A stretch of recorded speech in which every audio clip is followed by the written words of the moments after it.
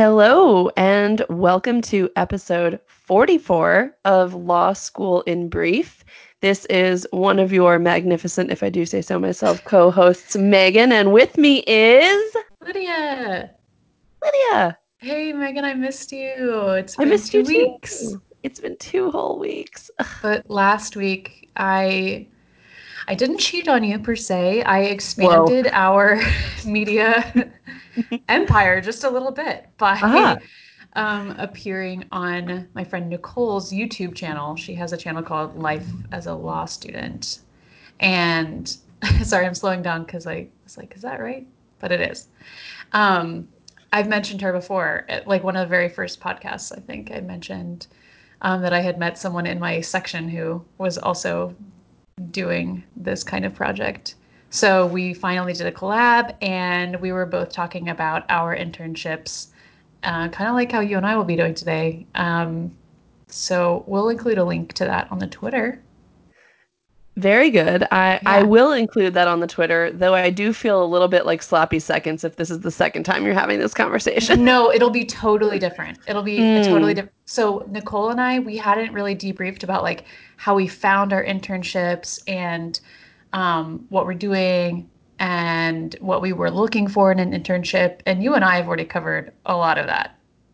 Like fair we're getting enough. down to like the more detailed stuff. And I kind of co-opted that video to beg people to write a public comment on the proposed asylum regulations. And now that closed last night, and we have already posted about that. And so we won't need to talk about that more today.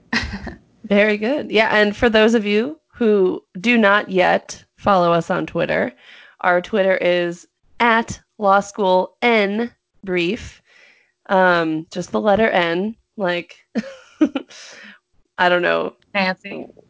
Yeah, like Nancy, like like what's an N word? Isn't that crazy how your brain just shuts off the minute Yes. you're like, I could be like M as in Megan. I don't know, like you.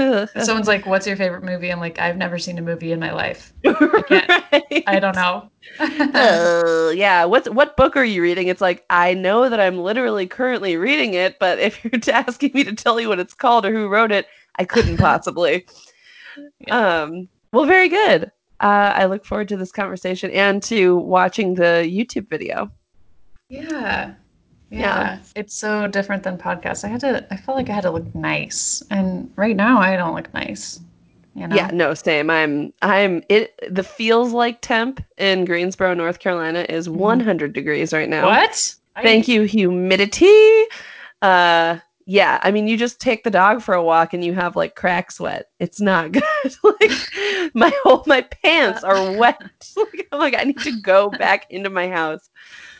It's not a good look. Not cute. yes. Um, but I'm imagining that y'all didn't tune in to hear about where I'm sweating and where I'm not. So I perhaps, mean, I'm glad we finally got there. yeah. Well, it's been 2 weeks, so what have you been up to?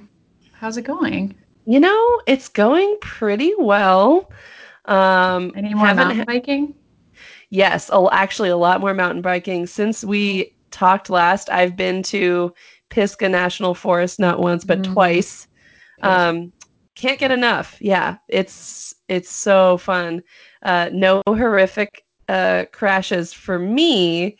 Um, my friend Brian went down pretty hard, but Oh, he's recovering. Yeah, I mean it was we have like more iodine and gauze in this house right now than I think I've ever had in any have you ever house. used Hibiclens? No, what's that? Oh, this is who we should get to sponsor our podcast. Dude, I just remember when I've had wounds, cleaning them with Hibiclens you feel so clean. Like that part of you didn't even realize that like your wound felt dirty. You knew it felt pain or you knew it felt like kind of oozy or whatever, but then Really? you clean it with Hibiclens. Wow. Where can we buy HIPAA cleanse, Lydia? I don't even know. Probably Walgreens, I don't know. Use the code Megan is sweaty for 20% off HIPAA cleanse. That's That is not a real hilarious. offer. This should not be thought of as a contract. Thank you. This is not an advertisement. There's no contract here. Yeah. Oh my Oh, gosh. good. Yeah, but so since we last talked, a lot of biking has happened. Mm, A lot of researching for my internship. I've been working on a little project. cool. Um, and yeah, I mean, gosh, like the last time we talked, it was the 4th of July. I feel like time is simultaneously stuck in a vat of molasses and also just slipping right through my fingers. I don't know Mhm. what I'm doing or what day. I had to like look at what day it was today because I had no idea. Yeah. I Yeah. like that molasses shout out. You're kind of embracing the South, I sounds like. mean, yeah. Absolutely. Kakalaki, baby. That's I am from North Kakalaki if anyone asks There me we from now go. on. Yeah. What about you? What have you been up to? I have several updates for everyone. Oh, okay. I'm buckled in. Okay. To no one's surprise, I am not transferring to Harvard, not transferring to Yale, and not doing an MBA. I am just doing the going to Oh be doing my the God. same thing I was doing when I entered law school. So we're back on track. And that I feel totally fine about it. It was crazy. You get the decision and you're just like, okay, Yeah. I like guess I'm not going there. obviously I am not gonna be uh like it seems like such a fantasy anyways that when it doesn't happen you're like, of course not. Like I'm living in reality, not a fantasy. So Right.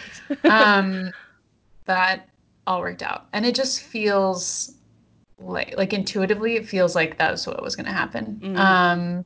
So also I have started my summer class Mm. about urbanization, globalization, and climate change. So the thing is, I'm already behind. It started on Monday. What's today? Thursday? Yeah. Somehow already behind on reading.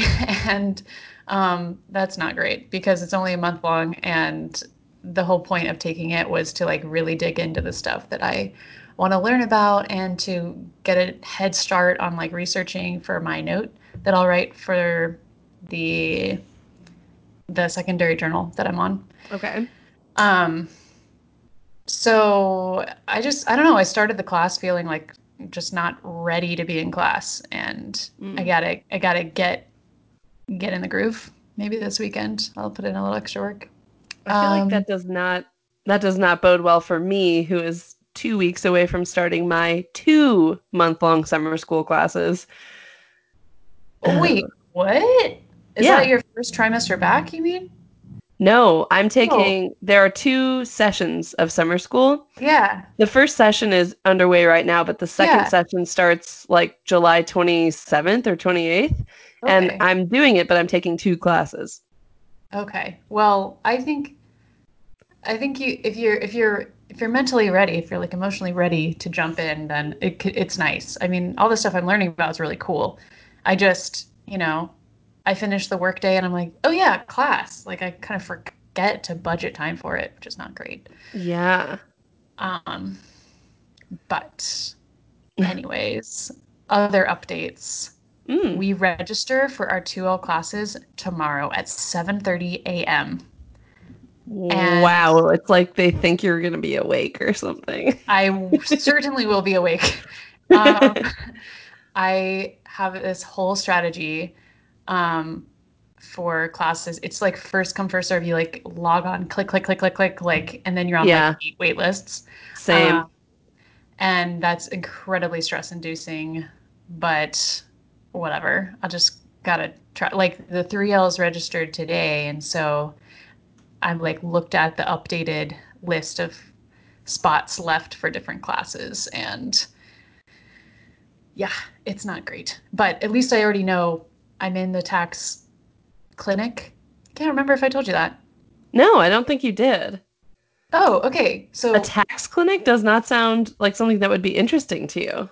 So let me back up. We had applications for the clinics at school, and there are certain clinics that are really popular, like the entrepreneurship clinic.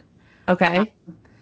And the children's rights clinic, like you have to be a 3L basically to work with kids. And the low income taxpayer clinic is, uh, I just kind of took a guess thinking like maybe fewer people will sign up for this. Hmm. And I figured at some point I would take tax law as a class because my legal practice instructor just raves about the professor. She Ooh. was like, he made me think about law in a whole new way, even though Whoa. it's like a tax law class. Yeah. And I mean, like in my personal politics, I'm always like, I feel so comfortable saying like, yeah, taxes should pay for like this instead of for the military or whatever. Hmm. But I have no idea what I'm talking There's about. like no yeah.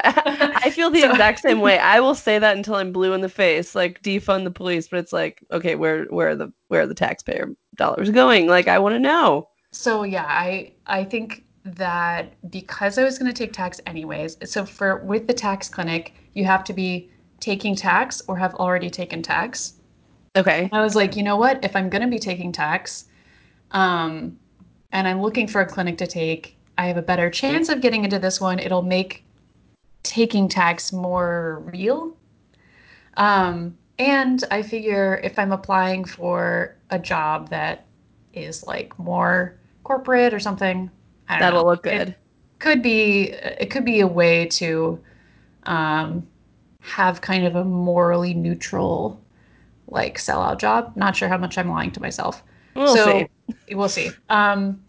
So that I'm actually really excited about. And taking that clinic and that class like eats up more than half of my credits. So I'm a little bit less stressed about registration than I would be otherwise, but it's still just like, well. And we also had not heard about our grading structure for registration. So 30 Ooh. of us yesterday emailed the dean of the school to be like, hey, before registration, we need to know how we're going to be graded because like I drafted the email. Sorry. I That's don't know just like why. strategy right there. I mean, Yeah, I was like, like, look, in my case, like I'll be at home. I'm already decided on that. So if we're going to be graded on a curve, I'm going to choose to not take one of these hybrid classes where some of my classmates are going in person because I'll obviously be at a disadvantage against them. On the other hand, if we're being graded credit, no credit, I'm going to take the absolute hardest classes or classes where the professors are known to be like strict on grading or classes, that whatever. Like there's so many things that the grading yeah. structure. I would like think of like, okay, what are the classes I have to take to graduate that I have an inkling I'm going to be bad at, and I'm going to take those. If it was credit, no credit. Absolutely. Yeah. If it was credit, no credit, I would probably even consider dropping tax clinic just to take all of the worst classes. It would be horrible. Right. Well, I probably wouldn't do it, but I would think about it real hard. So, um, then they emailed us today saying you'll be on the curve. Like, Oh no. yeah. So we are responding with like some feedback, but you know, I it's gonna know. be I know how this goes. it's gonna be rough. And also, who knows, like, especially in Missouri, what'll happen mid-semester if there's another flare up of stuff and we have to go credit, no credit again. It's like, why didn't we just do that from the beginning? Like, all the reasons that we want credit, no credit last semester are still in place. Like, all of those Right. considerations are still valid. Absolutely. I mean, okay, I don't mean to steal your thunder on this, but I do kind of want, can I piggyback? Would you mind if Yes, I because those piggybacked? are all of my like updates. I had so many and I just spit them out and now I'm done. So it's great that you have a Oh, segue. good. Very good. Let's talk about the segue so that it ceases to really flow. Yep. Yeah, here we go. Okay, so like kind of to your point though about just like credit, no credit is forgiving and it like allows people to explore without fear, I guess. Like it allows them to learn without fear, in my opinion. Yeah. And that kind of brings me to my low of the week. So for folks that are listening, the bar exam is, you probably know, like the final, it's like the big boss if you play like any sort of video game that you have to beat before you can like be a lawyer. So all of these classes that you have to take and the midterms and the finals, those are all like the little bosses. the bar is like the big boss. And unless you pass the bar, you can't practice law. So you would imagine that in the COVID summer of 2020, when everybody's supposed to be staying home, socially distancing, 6 feet apart, no indoor gatherings, etc., the bar probably would be administered online, if at all, right? Right? Yeah. Wait, am I still muted? Oh, no, you're back, but you sound far away. I muted it to cough. I didn't want to, you know, make anyone be concerned for me. Fair enough. I'm fine. I just swallowed my kombucha incorrectly. Anyways, I am completely on board with what you're saying. Please Right. continue. Okay, sorry to have caught you in a moment. I feel as though I've just exposed you or something. I Like you know. were. The one Wow. time I mute to cough. No, it's I fine. caught her with her pants down. Okay. But basically, North Carolina is still holding an in-person bar exam Yikes. in like 10 days or something, like 2 weeks. Yeah. And it's just so horrifying to me that they're going to be administering this exam regardless of COVID. And yeah, they're saying test takers have to wear a mask for the entire testing period, which that sounds Sounds like hell. horrible. That sounds Yeah. awful.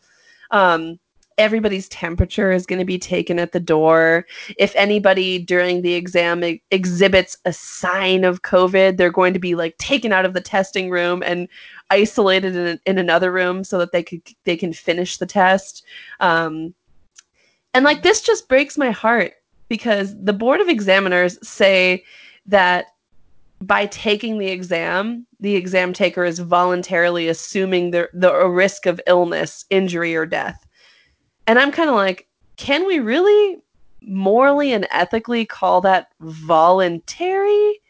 I think no, because every person who's sitting in that room has sunk like tens, if not hundreds of thousands of dollars into their education. And many of them already are holding in their hand job offers that are contingent on their passing of the bar. Yeah. So, really, they don't have a choice. They have to sit and take this exam. And it's just awful because you work so hard for so long. You're being forced to sit inside amongst other people taking this exam. And, during this time, you can contract the virus and get really, really sick, or yourself, or take COVID home and infect a loved one. And all of that could happen, and you could still not pass the bar. Ugh. Yeah. It's, Preach. Preach. That. oh my God. So, Lydia, I know you and I have been kind of like sharing a little bit of info back and forth about uh like diploma privilege, and we actually Mhm. shared something on the Twitter about it. But Lydia, I don't mean to put you on the spot, but would you care to like explain diploma privilege just so that the listeners don't have to continue listening to me on my high horse? I think I might have mentioned it in one of the very first podcast episodes. Not to be that person who was like, I'm talking about this before it's cool, but Wisconsin is the only state that currently has a permanent diploma privilege. When University of Wisconsin and Marquette, Marquette. both, if you graduate from those schools, you do not have to take the bar exam to practice law in Wisconsin, which is so cool. So that's the privilege, quote unquote, that you get from having a diploma from one of those schools in that state. And um, there's precedent in addition to Wisconsin. There are several different states. This is actually the research I was doing that got published maybe like a month ago with my professor Oh yeah, the one on that you thought was like crazy radical and then ended up. yeah, so in that paper, my professor was studying, we kind of like helped scrape data and compile it, and he was analyzing it to see if these states that had diploma privilege in the 70s and maybe 80s too, um, they got rid of the diploma privilege, but of course there are attorneys who are still practicing now who became attorneys during that, so they still never had to take the bar. And we were analyzing if those attorneys have a higher rate of like disciplinary action taken against them by the state bar where Ooh. they practice. And And they do have a slightly higher rate than oh. lawyers who pass the bar. And the paper is much more nuanced than that. But Okay, wait, can I throw like a wrench in that though? yeah, I mean, this is the first thought I have. Okay, so they have a slightly higher rate, but also if they're benefiting from a diploma privilege that was granted to them in the 70s and 80s, then I'm imagining on average they've been practicing law longer than other people who are in the same pool against whom they're being tested. You see what I mean? Like if you're comparing a lawyer who's been practicing law for 30 years against one that's been practicing for 5, right. then Like there's more time for there's them to more go to court. time, more I opportunity. think it was compared to like random samples that included people of their age in other states that Okay. had passed the bar instead of just against their own. But great intuition and stuff like that is addressed in the paper. So I don't know if we put that on Twitter, but we should. It's cool. I think he was one of the first people to publish about it while this debate was happening. And there are a couple states that have implemented a temporary diploma privilege. Can't remember which ones because I didn't think to prepare this, but but it's easy to look up. You just search like diploma privilege COVID or something, and I think that's the more humane thing to do. Like the worst that can happen is that something unethical happens and then that person is caught and then they're disbarred. You Right. know, it's not Right. great, but even the rate of that happening for people with diploma privilege in the data that I looked at is like it's still pretty low. It's not like half of the lawyers are delinquents or something. And the data that we were looking at also showed that a lot of the disciplinary actions happen mid-career, not early career, because early career you have guidance from other Mm. attorneys in your new jobs. It seems like. So there's that too. It's like people graduate and then they go to work for someone who just because they passed the bar isn't going to just hand them work and like desert them. You Right. know, they're still going to put them through training and such. So I don't know, especially if it's just for 1 year. I mean, maybe it could be forever, but it'd be cool I because, think maybe you could guess how we feel. yeah, the paper Yeah. was talking about also like when diploma privilege is in place, the schools know how to respond to that. Like the professors might be more strict with Hmm. students, or more, the school administration might be more willing to kick out a student because they know that there's no like final hurdle for them. Like they're the gatekeepers, you know. So Right. Right. Right. Right. it would be interesting. So I guess that's part of the maybe part of the concern is like if we just implement it with no um, heads up, then people could slip through the cracks. But you know, like you said, people have worked so hard for years and put in so much money to do this. It's like it's not just anybody can suddenly practice the law. You still have to have graduated from a Yeah, law school. and in that way, I guess this is like another moment where I am feeling personal frustration with just the infrastructure of the entire legal profession. It's very much like it feels like hazing, like I had to do it, so you have to do it. And when you Yeah, ask why, they're like, yeah, because it's like it doesn't have to be like this. It does not have to be like this. yeah. Yeah. Ugh, God. Yeah, I was reading an article when I was kind of Googling around to see which states had diploma privilege. And I came across an article written in a Minneapolis newspaper, but maybe well, that's neither here nor there. There are two University of Minnesota law graduates who are from Wisconsin. They're Wisconsin natives, and they had actually petitioned the Supreme Court of Wisconsin Nice. to like allow them to practice in the state. That's Uh, genius. yeah, I mean, I'm like also. Even if it doesn't work, like you guys are badass. You're Yeah. like, hey, I just got a legal education and I'm about to use it. What's up, Supreme Court? Like, let me come practice in your state. Um, And the last I read that it hadn't been successful, which is unfortunate. Yeah. But it's like, I'm glad we dang. have a little bit of time before this happens, but change happens so slowly that I'm like, watch us take the bar and then it gets Oh yeah. eliminated like Well, I after. mean, we took the LSAT and then they were like, well, now I guess we'll do it online, eliminate the experimental section. Like maybe we'll just it's like, yeah, okay, that's great. That's great.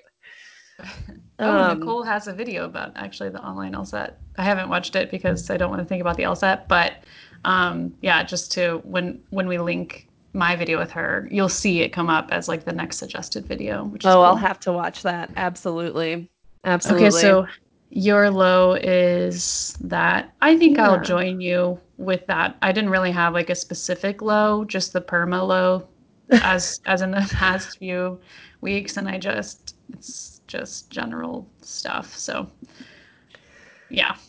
Yeah. I get you. I absolutely get you. You have any mez? Not like really, really. I decided I'm going to apply for this fellowship. Ooh, And the prompt for the essay is just asking us to talk about a time that we advocated for ourselves or for a group. And much like earlier in this podcast, when I couldn't come up with a word for the letter N, I'm like, advocate for a group. I don't think I've ever done that. Or like, I know I have, but oh, when? Megan. Oh my Yeah. gosh. So just like, yeah, it's just me like trying to drum up some kind of, something to say. There's so much you could write about, but yeah, that personal statement format is just horrible. It just is. It's like, here's what I have to say about me. Um, yeah, so that's kind of a meh. And then also just I feel like I'm waiting a lot. There's a lot of waiting. I reached out to one of the people who sits on the moot court board and I was like, "Yo, when are we going to hear?" And she was like, "That's not up to me." And for reference, I heard about my acceptance last August, so you probably have Okay, like more that's time. rude. Okay, great. Yeah. No, it wasn't. She No, didn't say no. it in a rude way. No, no, I know. It's just rude of them to make you wait till August, not this person. Right? I was Sorry. like, Yeah. come on, man. And also, I'm waiting to hear about whether or not I got selected to be an academic fellow. Oh Um, yeah. yeah, which is, I had an interview for that like 3 weeks ago. So just a lot of waiting. And I feel like I'm trying to like sit in this moment of waiting and just be Mm. comfortable because once things ramp up, I know it's just going to be like, hellscape year two. So, that's my meh. Do you have any mehs? Um, well, this seems like low stakes, but basically, I had forgotten about this website, All Trails. You know that website? No. Really? It's like all the trails around you and reviews for them. I had forgotten Oh, about it. So the like good part of this is that I remember that existed and like found new stuff around St. Louis. all The trails. why it's a meh instead of a high is that um, the trail ranked like fifth coolest or something in St. Louis. Ooh. Looked really great online, and then when we got there, so crowded with so many people, probably because it's a very No. popular trail.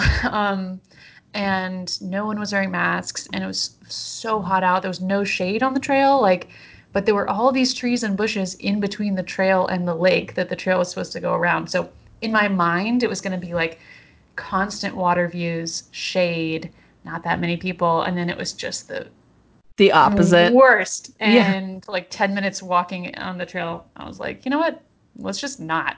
Which Yeah. leads me into my high. Then we drove from there to this bison and elk preserve or reserve. Preserve? Okay. Not sure. What are we doing? That Preserving or reserving? I think we're I don't know. preserving. We're not turning them into preserves. That I'll tell you that. Okay. So yeah, my friend Caitlin told me about it. Shout out to Caitlin. This place is amazing. It's just like a drive-through nature preserve. And we just were like looking at all these elk and all these bison, like right near St. Louis. That's And it was pretty rad. such a good social distance type of activity. Like everyone's in their cars, like, probably not great for the environment, but at least for the animals, like they're not getting used to like human animal interaction. They're just used to kind of a slow moving like line of cars going around them all the time. Right. Oh, and I was actually more excited about this than the bison and elk. There Oh. was this family of raccoons. It was like 8 of them that were like running beside the car, and I made direct eye contact with the leader raccoon who like drooled a little bit while we made eye contact, and I was like, yes, yes. It was awesome. I The think Billy was more leader impressed by the raccoon. bison, Oh. but I was, um, yeah. Other highs include my therapist who has just been knocking it out of the park. It's like she's a psychic, except she's not. She's actually just an active listener who can like summarize everything I've ever told her and like tell me things about my life that I never knew. Um, so I'm like, wow, she's so great. And then another high is that Billy had made me these like he surprised me by making this like very complicated dinner of fried vegetable fritters, like also Oh. lentil zucchini fritters that had like cumin and turmeric and all this stuff. And I had never had this type of meal. So it was like just great to have something like so new during quarantine when I'm usually just making instant pot like mush. Yeah, Um, I'm gonna need that recipe. Yeah, it's actually a vegan recipe. It's one of those things that's super delicious, and then halfway through, you're like, oh my gosh, this is even vegan. This is great. Oh, I will send. So it has been a pretty good past 2 weeks. Do you I have love to highs? hear it.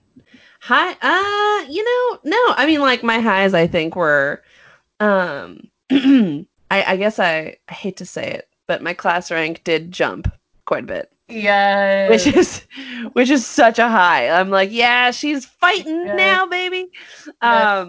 Yeah, so that feels good. Just like when you work so hard to like see, just Ah, one like a few numbers change, you're like, this feels good. So that's a high. And then just working on my project for my internship, I've really enjoyed that. It kind of gives my brain something interesting to do. um Nothing, I mean, and then also going to Brevard, going to Pisgah National Forest mm, a few times in the last 2 weeks has been pretty great. A lot of good outdoor time. Finally got a little, my freckles are popping again. aw, Yeah, so I am enjoying that. that's great. Yeah. Um, so the theme for this week's podcast was going to be talking to each other and the listeners about what it is that we're doing in our internship. Yeah. Um, and I don't know, Lydia, do you want to? I feel like maybe I'll go first because I don't have a whole lot to say. Um, Okay, yeah, we're still mid internship. I mean, my thoughts are very disjointed, um, too.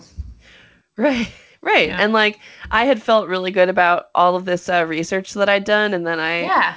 I got some questions today about the research. So the people that I'm doing research for, they're not lawyers. So my whole job was to take. So I'm interning at this nonprofit, right? And there are certain limits to a nonprofit's ability to lobby any kind of for any legislation to any Hmm. legislator, which I did not realize before, which is crazy I because didn't realize that either. I worked at a nonprofit for years. Did not know that. But there are limits. And so the project that they gave me was to research what the legal limits of lobbying are, Hmm. and then report back to them so that they don't, get in trouble for overstepping. Um, and I thought that I had done it all. I thought that I had like really figured this out and cracked the code. And I wrote this 4-page kind of like how-to guide about it. Like, here are the rules. Here's the issue. Here are all the rules, and here is my recommendation. And then Yeah. I gave the paper to my professor, and she edited it a little bit, and we like went back and forth about it. And then I gave it to the folks at the nonprofit, and then they hit me with all these questions. And I was like, duh, I have to get back to you on that because those are all great questions. But um, okay, so That I'm makes sense. sorry. That would be like the process, kind of. You're like a liaison for the law. Yeah. Yeah, exactly. Um, okay, so let me back up a little bit. Okay. So nonprofits are generally categorized in the eyes of the IRS as a 501c3. See, you're doing tax right now, Look at me go. right? Maybe Yes. I don't even know. I mean, that's just something I already knew. But yeah, Yeah. so nonprofits are 501c3s. And usually they're like public charities. And because of that, they're tax exempt. So if you've ever made a donation to a charity, they'll often say, like, this is tax exempt. You can write this off, on your taxes. And Yeah. so they give you a donation receipt. That's how all that plays Which together. it's like never worth it to like itemize your taxes. Am I right? Well, you also have to donate $10,000 or more for it to Right. even be relevant on your taxes. When Right. when Adam and I got our taxes done this year, Adam brought in like $100 worth of donation receipts, and dude was like, "Yeah, okay." Yeah, that personal deduction, yeah. He's like, "That's Anyways. cute, but keep it at home next time." Yeah. Oh. So okay, so this tax exempt status means that the nonprofit itself can only do work within the scope of their organization. So for example, the nonprofit that I used to work for could engage in public dialogue around like HIV, AIDS, like LGBT issues, but taking a public stance and like urging the legislator around like police brutality, for example, would be out of scope. And therefore, That is so frustrating. I know it could, but it's all like, so when you really look at the tax code on it, like you see how there are like ways around this kind of baked in. But if you're a hard and fast 501c3, that's like HIV/AIDS related, and you're talking about police brutality and urging the legislature to like do one thing or another, you are probably stepping outside of the bounds of what a 501c3 is in the eyes of Mm. not only the IRS, but the FEC, the Federal Elections Committee. So if you start to do that, then the FEC is going to get involved because they're the ones who are policing what's going on with elections. And they're the ones that want to make sure that, like, they're the ones who are like making sure that people, you know, campaign funding, like where is money coming from, who's talking to legislators, like who's behind the people that are making the decisions. They're the ones that are trying to keep everything above board. So 501c3 nonprofits aren't allowed to lobby too much, pretty much at all. Mm. So I've been doing a lot of research on like, okay, well, if they're not allowed to lobby, what are we Ooh. considering lobbying? What is lobbying, Yeah. right? So lobbying, according to the Code of Federal Regulations, is essentially it's like having people in your organization contact members or employees of a legislative body in an attempt to advocate for or against something, or you being a part of an organization urging the public to contact members of the legislator. Okay. So what's not lobbying, you might be wondering? It's like, okay, if I can't do that, what can I do? Yeah. Basically, you can hold and you can't see this, but I'm like putting air quotes around it. You can hold educational meetings. So you can, as an organization, prepare and distribute materials because they're educational. Okay. You can engage with people within your organization without of it around policy issues in an educational manner or tone. Hmm. Essentially, you cannot do anything that is overtly an attempt to persuade anybody. Um, and your next question might be, all right, so so what if I am trying to persuade someone? Then Yeah, what? yeah. Right. So the FEC, I'm imagining it's like this just like tall white man in a very like boxy blazer and a top hat. He comes in and he Oh. says to you, your lobbying efforts are subject to my scrutiny. And based on the amount of Oh. spending that you've done, you are going to be penalized. Mm. Um, so the spending is measured two ways. There's both like there's actual like an expenditures test. If your organization, basically it's a ratio. If a Okay. specific, if your expenditures for lobbying go over the allowable ratio, you're in trouble. Um, But the second one, which is way more like nebulous, I feel like I use that word a lot, but it's just sort of like this like amorphous blob of a test. It's called the substantial part test. So basically, the FEC looks at all the pertinent facts and circumstances, and they determine whether or not your lobbying efforts are quote unquote substantial. So they consider things like how much time is devoted to the employees have like actually lobbying, how much time is devoted to volunteers lobbying, that kind of thing. And what can And that ratio be? that's the pinching point of my research because I'm like, Oh. all right, what is the ratio? Like Yeah. I need numbers. And I guess if you're going to do that, then you could look at the expenditures test, which says, 20% of the business is, lobbying and the other 80 isn't. And then, do it that way. But like when you're considering things like volunteer hours, it's just really kind of like blurry and murky. And you're like, well, Mm. if you're looking at the totality of circumstances, like it's just there's no like bright line, at least no bright line that I have found yet. So if you're listening to this and you're like, Pagan, foolish girl, there is a bright line. This is it. Please write in because you would save me so much time. Um, You sound like such a professional explaining no, all of this. Lydia, you're just Everything you just talking me said. up. No, everything you just said, I was like, damn. Ugh. Wow, that means a lot to me. Thank you. Thank you. Thank you. Yeah. I will Um, be contacting you once I take tax law to ask you some follow-up questions. oh, thank goodness, I because at didn't that know point, I didn't know about that. So you've taught me a lot. yeah, I had no idea either. I feel like I probably broke so many laws accidentally. Like when I worked at the LA LGBT Center, I was out there advocating all day, every day. But they probably had me siloed in a 501c4, which I'm not going to get into, but that is Wow. another kind of way around it. 501c4 is our social welfare organizations as opposed Hmm. to public charities. And if you're a 501c4, you can you're like unlimited in your lobbying ability. You can lobby until you're blue in the face Wow. and that's fine. And actually, you can be both a 501c3 and a 501c4 at the same time. You Whoa. just have to like really really scrutinize where your money's going and keep every damn receipt because they're going to want to you can't have one fund the other. The things I've I learned. see. Well, Yeah. you can also advocate in your personal capacity.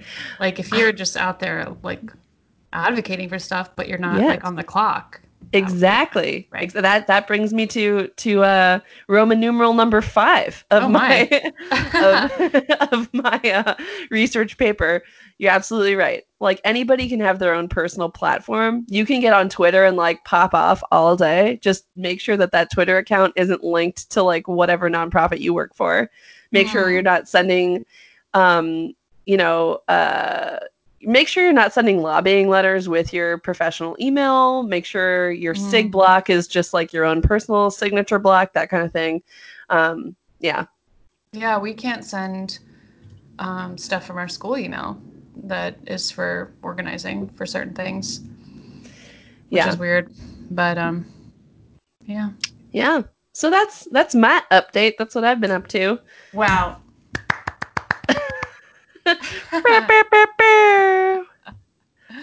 Yes, air horns should replace clapping. Imagine that. At That the end of the orchestra concert, everyone's like "Bah, bah," on their phones. I'm into that. So Oh tell me all about man. asylum and such. Wow, I will not be as eloquent as you. I will say though, if you want to learn about the asylum process, so the immigration clinic happens to have like several asylum cases, and I can't talk about cases individually, but I can talk about the process a little bit generally. And we have other types of cases too. But for asylum, one of the video series I watched during orientation was really cool. I'll link to it on the blog because you're able to watch a real asylum case from start to finish. Like the first meeting, like the attorneys like talking about how they want it to have the first meeting go before the client comes in, then the first meeting with the client, and then like all the way through to the final decision. Like, That's very cool. bless the person who, that client who was willing to be videotaped because, you know, you're watching the attorneys like interview her about the persecution that she faced, which is just like hard enough to do without a camera being on. But her agreeing to do that has made it so helpful for people like me to learn about the process. And um, I think if you're you, one of the things that I've learned about immigration is these cases are take so long. Like hearings can be scheduled like a year apart. Really? And yeah, the process takes so long that, you know, a student working in a clinic or someone working in their first job might not actually see a case go from beginning to end. So that video series is really helpful for that.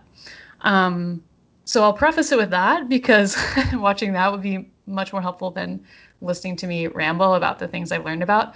But I'll also give the like overarching kind of observation that Okay. um, I feel like the learning process for actually practicing law is very piecemeal. It's not like a class. Like you just there's a motion due, there's a you know, affidavit due, there's a brief due. They're just these different things that come up because you have these different timelines for different clients. And so I've learned like bits and pieces, and I think it'll come together later, probably when I take immigration law as a class. But um, that's part of why it was hard. It was hard to think through what I've learned because I don't think I could just sit down and kind of like explain immigration law. There are so many um, acronyms, first of Okay. all, and I don't really know how they all fit together. I had found this slideshow, hold on, and it was like intro to immigration law. Um, and I'm pulling it up. Um, as an example of, so we've got DHS, USCIS, CPB, ICE, which is ICE, DOS, DOL, and you're like, oh my gosh, and they all like BIA, like all of these things, like now they all have meaning to me, but at first you're just like, wait, what? So like DHS, the Department of Homeland Security, has underneath it the U.S. Citizenship and Immigration Service, Customs and Border Protection, and Immigration and Customs Enforcement. And Whoa. it's like confusing to like they all kind of sound the same, but like USIS, USCIS, um, I like my old work called it USIS, so now I do too. But they have like visa applications, and then the Customs and Border Protection is like the physical border. And then ICE is like we all know probably does like deportations, and you turn in like your I-9 and stuff. Uh-huh. And then the Department of State is the one who has like embassies abroad, and the Department of Labor has more of the like employment-based visas. And it's just all the administrative agencies are so confusing. And then the Department of Justice has like the Board of Immigration Appeals, that's the BIA, under it. Um, and it's been interesting to learn about the Board of Immigration Appeals because there's a whole like immigration court system. This is something I knew before the internship, so it doesn't qualify for like the list of things I'm learning, but it's still helpful background. But immigration offenses are civil offenses, not criminal offenses. So like if you were to cross the border without certain documents or authorizations, you haven't committed a crime. It's like getting a parking ticket or something. It's a civil offense. So it's not like you've committed a crime and then you go through like the criminal courts. The immigration courts are their own thing, and the top like court there is the Board of Immigration Appeals, and then you could appeal that to like a federal court. But most of these cases, or like most of the opinions of the Board of Immigration Appeals, are unpublished, and they don't apply to other cases that might have really similar facts. I had So you no don't idea. get that like precedential value from them. Right, like stare decisis isn't as much of a thing? Yeah. Oh, okay. Yeah. Which has its downside for this context where there are a lot of people who have the same, like, not same, sorry, who have similar, who are coming from similar situations, like fleeing the Right. same, like from the same country, fleeing the same type of persecution. Um, for asylum, at least, that can be frustrating. So, but also, I guess the upside would be that, like, maybe you have a chance. Maybe someone else was denied, but maybe you can still have some hope that you'll be Ugh, accepted. that's Um, that's very glasses half full of you. yeah, I know. So let's see, what else have I learned? So, anyways, was not a great explanation. It was more of an explanation of why I'm not really clear on it yet. I tried to find just like a visual graphic of how all of the agencies fit together, and like if something goes through the immigration courts and then goes from the Board of Immigration Appeals to a federal court and to the Supreme Court, because there is a case that the Supreme Court is looking at that has to do with an immigration regulation. And I think now I'm just talking about stuff I don't know about, but they can go up there, you know. So I'm not really sure how that happens. But okay, related to that is the law, like immigration law, like where is it? So there's the Immigration and Nationality Act, which is like a statute um, that I guess like went through Congress, but immigration is like part of administrative law, which I remember asking you, like, what's administrative law? Like, as I was starting this internship for immigration, which is administrative law. Um, but the, and see here, I'm concerned. I hope I'm not explaining this incorrectly. But the Department of Homeland Security, which is an executive agency, not the legislature who passed the Immigration and Nationality Act. They're regulation, like they're like an administrative agencies. They pass these regulations to like clarify what they think the statute means. So like, um, let me give an example. Okay. Yeah, I need I thrive on examples. Okay. Yeah, the regulations like explain more of how that statute is going to actually be implemented. So like Congress has signed this Immigration and Nationality Act, um, saying this is how immigration should work, but it's the executive branch who's like has all of those departments that I listed earlier. So then they're the ones saying like this is how we're going to actually do it. Fill out this form, pay this fee. Okay. So let me see. Okay, so uh, I'll give a really brief example. If you marry someone who is not a US citizen and you fill out the paperwork to get a visa for them based on the marriage. Okay. If you have just gotten married, then the visa that you would get would have like a condition on it. Um, you have to, the condition is that you would need to be married for 2 years, and then you apply to have that like condition removed. Um, or sorry, like the status is on a conditional basis, basically. It's like, Oh, okay, you can okay. be married, but like we want to make sure this is a real marriage. So in 2 years, like apply again. Well, not apply again. Oh my God, I gotta say, like, nothing of what I'm saying. I'm not a professional. Like, none of this is legal advice. Like, I really, in case it wasn't clear. I'm Um, still following though. I'm still following. okay, So it's amazing. like okay, you know, if your marriage lasts for 2 years, we're going to revisit this license and we're going to remove the provision from it essentially. Yeah. Yeah. And then you just are like, now you're on the path to being a permanent resident. But before that, it's like, well, we just really want to make sure that people aren't taking advantage of the spousal visa, so we put this condition on it. So if you look at 8 USC section 1186A, Oh you'll man. find conditional permanent resident status for certain alien spouses and sons and daughters. And it says like it's describing the condition, and it's talking about like if they find out that the marriage is improper, how they can like terminate the condition even before those 2 years, and um, how hearings should happen. I'm skimming and I don't know. Okay, well, let's just say that anyone can look that up who wants to, and I will not try to summarize it because I'm doing poorly. That's the statute.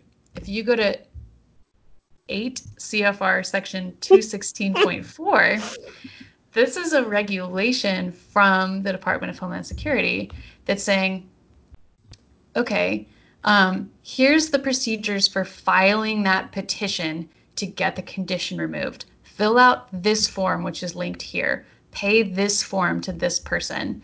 Like if you have a child between the two of you, you need to do this. So it's just more detailed. And I thought that was interesting. I didn't realize that there were this like back and forth between the legislative branch and the executive branch in that way. I suppose I Um, didn't either. Yeah, well, once you take administrative law, you're going to be able to like actually explain everything I just said so much better. Oh, so I actually dropped administrative law for the fall. Oh, okay. I'm taking drug and addiction policy law. Whoa, okay, cool. Yeah, but one day I'll be able to explain it to you. Just not soon. Yeah, that's fine. Yeah, I Very was good. just, yeah, hold on. I learned something cool about, well, not cool, I mean, kind of terrifying, about these marriage-based visas. Mm. So we all know, like, you can marry anybody, and within legally, like within limits, and then you can just like get apply to get them a visa. It sounds easy, and it sounds easy to do fraudulently. So I just want to list some of the consequences for if the government finds out that you have a fraudulent marriage, because I had no idea that it was Oh, this serious. I thought it would be like, oh, they just like remove they just like disqualify you from getting the visa. can But I, before you read this list, what? just I don't know if I ever told you the story about the bar manager at the pub that I worked at in New York City that offered me Mhm. $20,000 to marry him. Wow. Yeah. Was it Adam? So I'm just you're kidding. you're about to no, I didn't do it, but I did think about it. It's like that's a lot of bones. Super Yeah. glad I didn't do it. Really, really glad, disclaimer, but you're about to read me this list and like I can already feel like my breath kind of quickening. I'm like, oh God, what could I have done accidentally to myself? So please go Yeah. ahead. Well, you might wonder if like the risk would be all on the person who's not a U.S. citizen.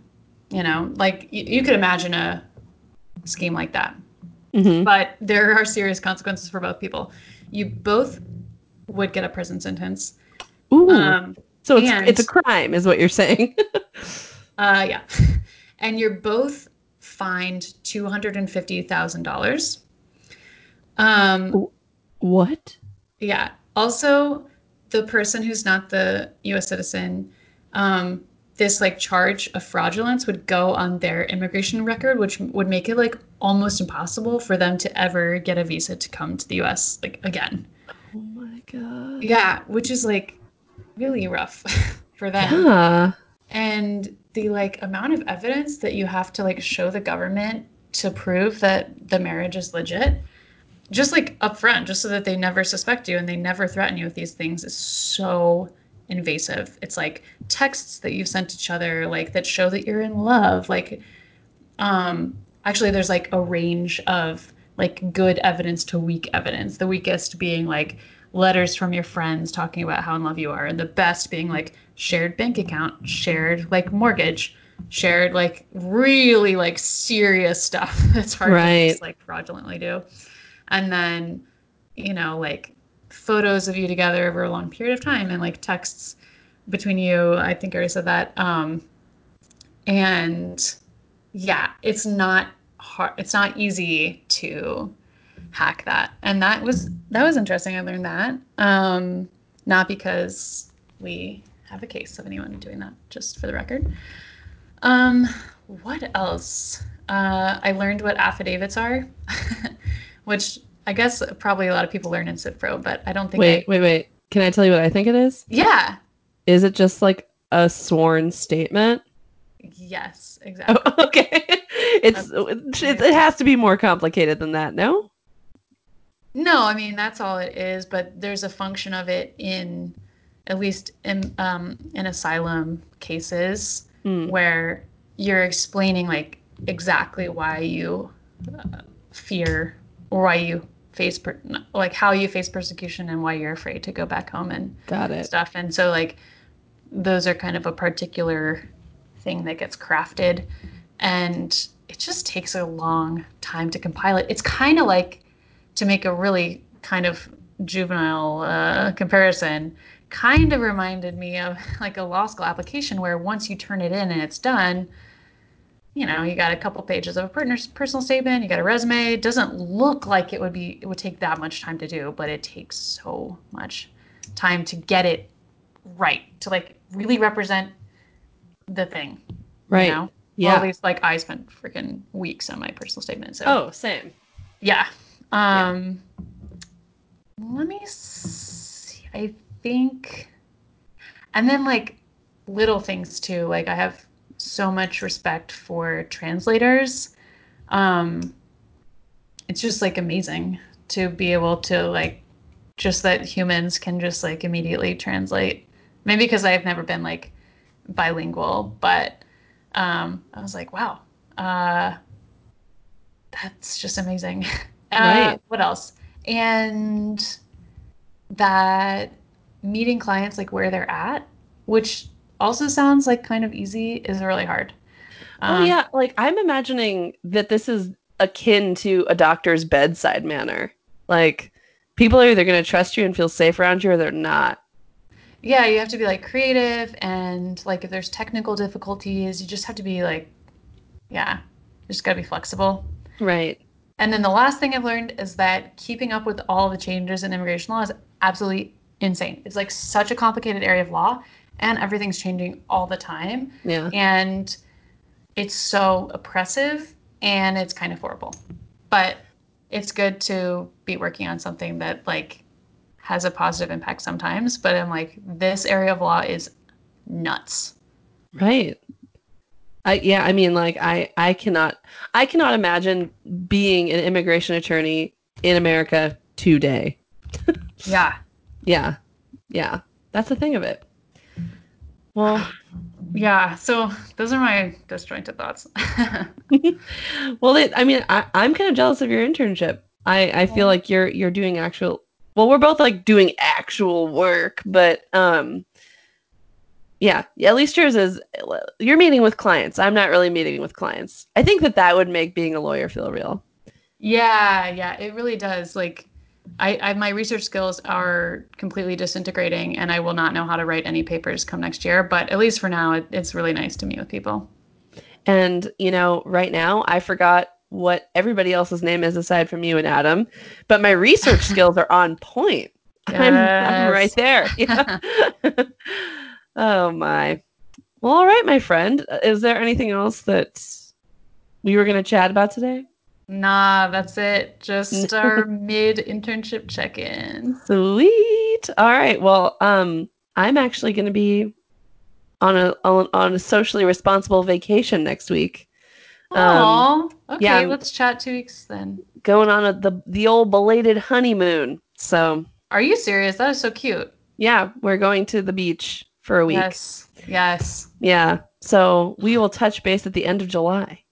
Okay. All right. Bye. Bye, everybody. Bye. Bye, everyone.